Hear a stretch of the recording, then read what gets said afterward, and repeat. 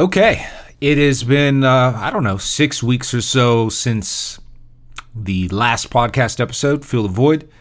I thought here's another one, another time to make one. And I actually created one a few days ago based off of one of my writings, one of my articles, one of my blog posts on rightguywrongtown.com. That was about some viewer calls into Washington Journal. Now, that is a piece, that is a focus of mine in my writing, but I just was not thinking it was really of any interest to anybody that tunes into this podcast from time to time. So, what we're going to talk about instead, I think everybody has certainly heard, what was this, about a month ago now, Neil Young gave, the legendary rock star, legendary musician Neil Young gives an ultimatum to Spotify regarding Joe Rogan and misinformation on the Spotify platform. Now, of course, Spotify has this huge deal with Rogan. I mean, they invested $100 million, don't quote me on that, into his program. And so there's been a lot of uproar. And, one of the things was, Neil Young was being accused of being anti-free speech. And I definitely want to take issue with that. I do not think that someone that simply is taking a principled stand and saying, look, if you're going to have somebody on here giving a voice to, medical minorities and all these people that have contrarian views to consensus. And I think that that's dangerous because this person has a platform of 11 million viewers and listeners, then you're not going to have my music on there. That is not the same thing as saying, you have to censor Joe Rogan or you have to censor this person's speech. It's a boycott. That's what it is. It's a boycott. It's a principled position. I've taken those positions myself, probably to my own detriment because, what did I gain from it? But, if I remove myself from Facebook because I think Mark Zuckerberg is a creep and, Facebook lied to Congress and lied to the American people over and over again. They take your data.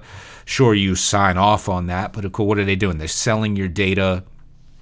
They're manipulating the public through algorithms. So there's a distinction to be had there, right?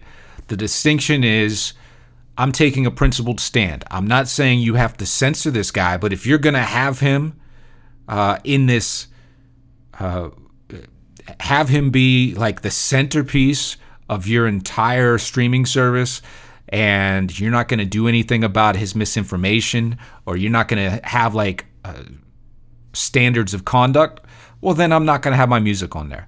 That's not the same thing as saying, hey, government, come in here and censor this guy's free speech. So, when it comes to that, I was with Neil Young all the way, okay? But then what happened? A couple days later, or maybe a week later, after all this press is generated about it, what does he do? He urges people to stream his music on Amazon Music instead. Amazon Music. There is a article is from etcanada.com. It's entitled Neil Young Steers Fans to Amazon Music After Pulling Music from Spotify Due to COVID Misinformation. And it says, quote, on Friday, Young shared an update on his website urging fans to head over to Amazon Music instead, sharing a link and noting that all new subscribers receive the first 4 months for free. And then there's a quote from Young where he says, Amazon has been leading the pack in bringing high-res audio to the masses, and it's a great place to enjoy my entire catalog in the highest quality available, he added, end quote. So, Young is saying, and I saw some other quotes regarding this, that he has a problem with Spotify's crappy lo-fi streaming, which is probably 128 bits, which is, that's crap. And, I remember back in the Napster days and there's other services where you were just downloading things illegally. I remember getting some tracks that were like 128 and it was, really crappy audio. I think it's come a long way. But so he's taken this other position where, he just wants you to go to a service that has high resolution. And I guess there could be truth in that. But, I think it's missing the larger issue. Like, how is Amazon Music an alternative to what's going on? So, and I want to tie that to another piece of information, another big news story right now, and that is Ye, right? Kanye West, or as he calls himself now, Ye.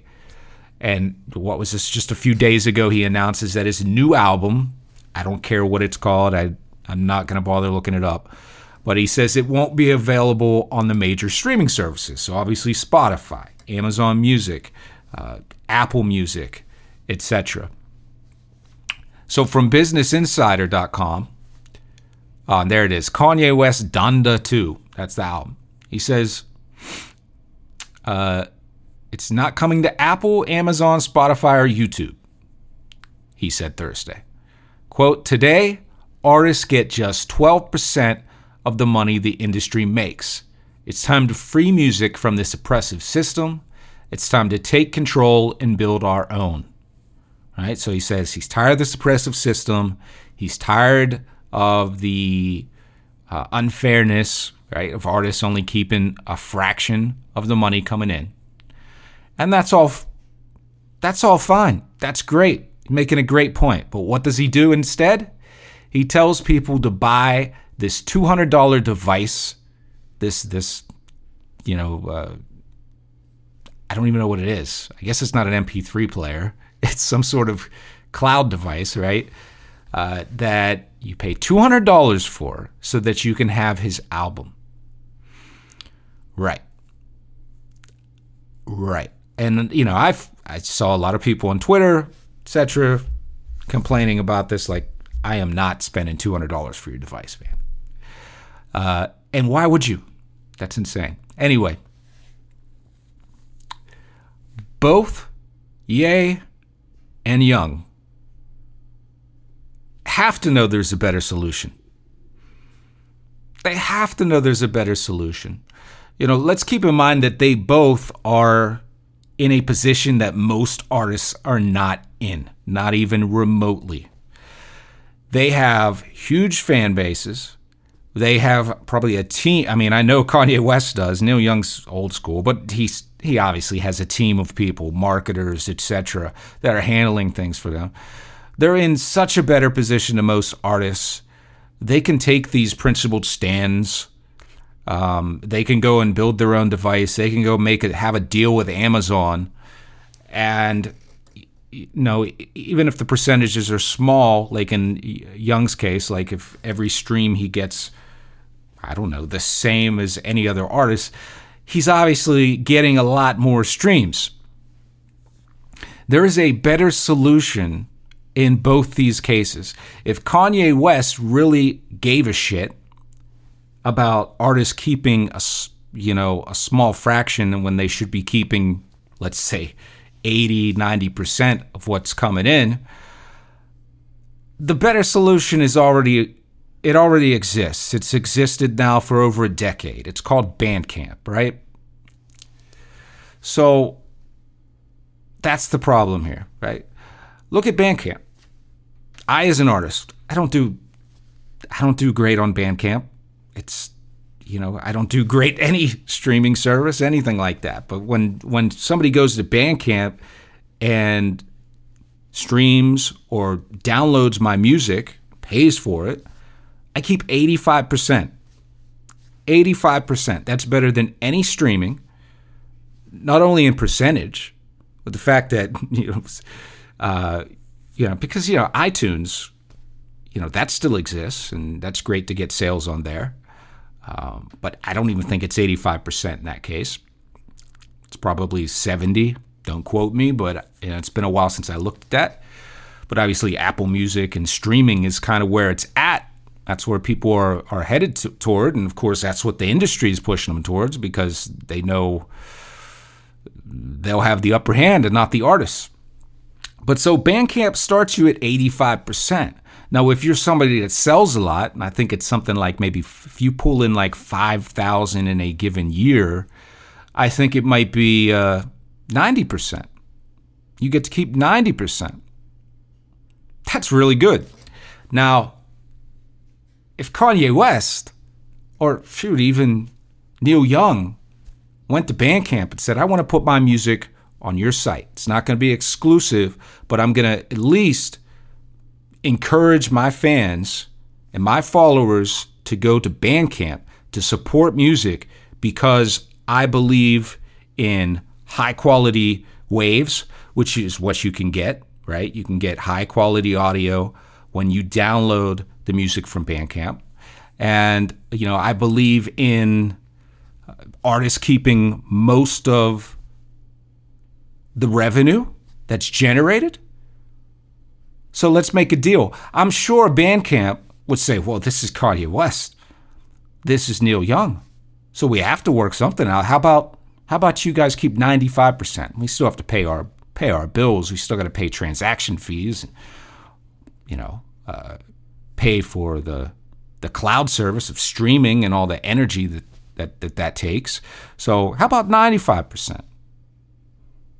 How about 94%? Whatever it needs to be, but I'm sure they would do that.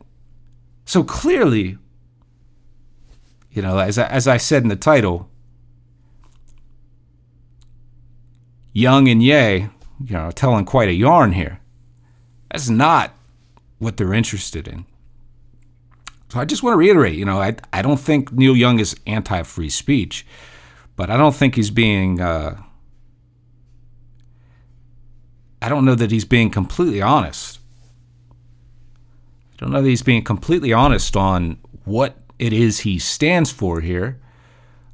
He's been criticized for being some sort of corporate sellout. The same guy that was singing about, I'm not going to pretend like I know the Neil Young music, but you get the point. Like, he's supposed to be this against the grain and against the system, and here he is in bed with the system, in bed with Amazon and everything that Jeff Bezos and Amazon stands for. And Kanye West, give me a break. You want people to pay $200 for your device. No thanks.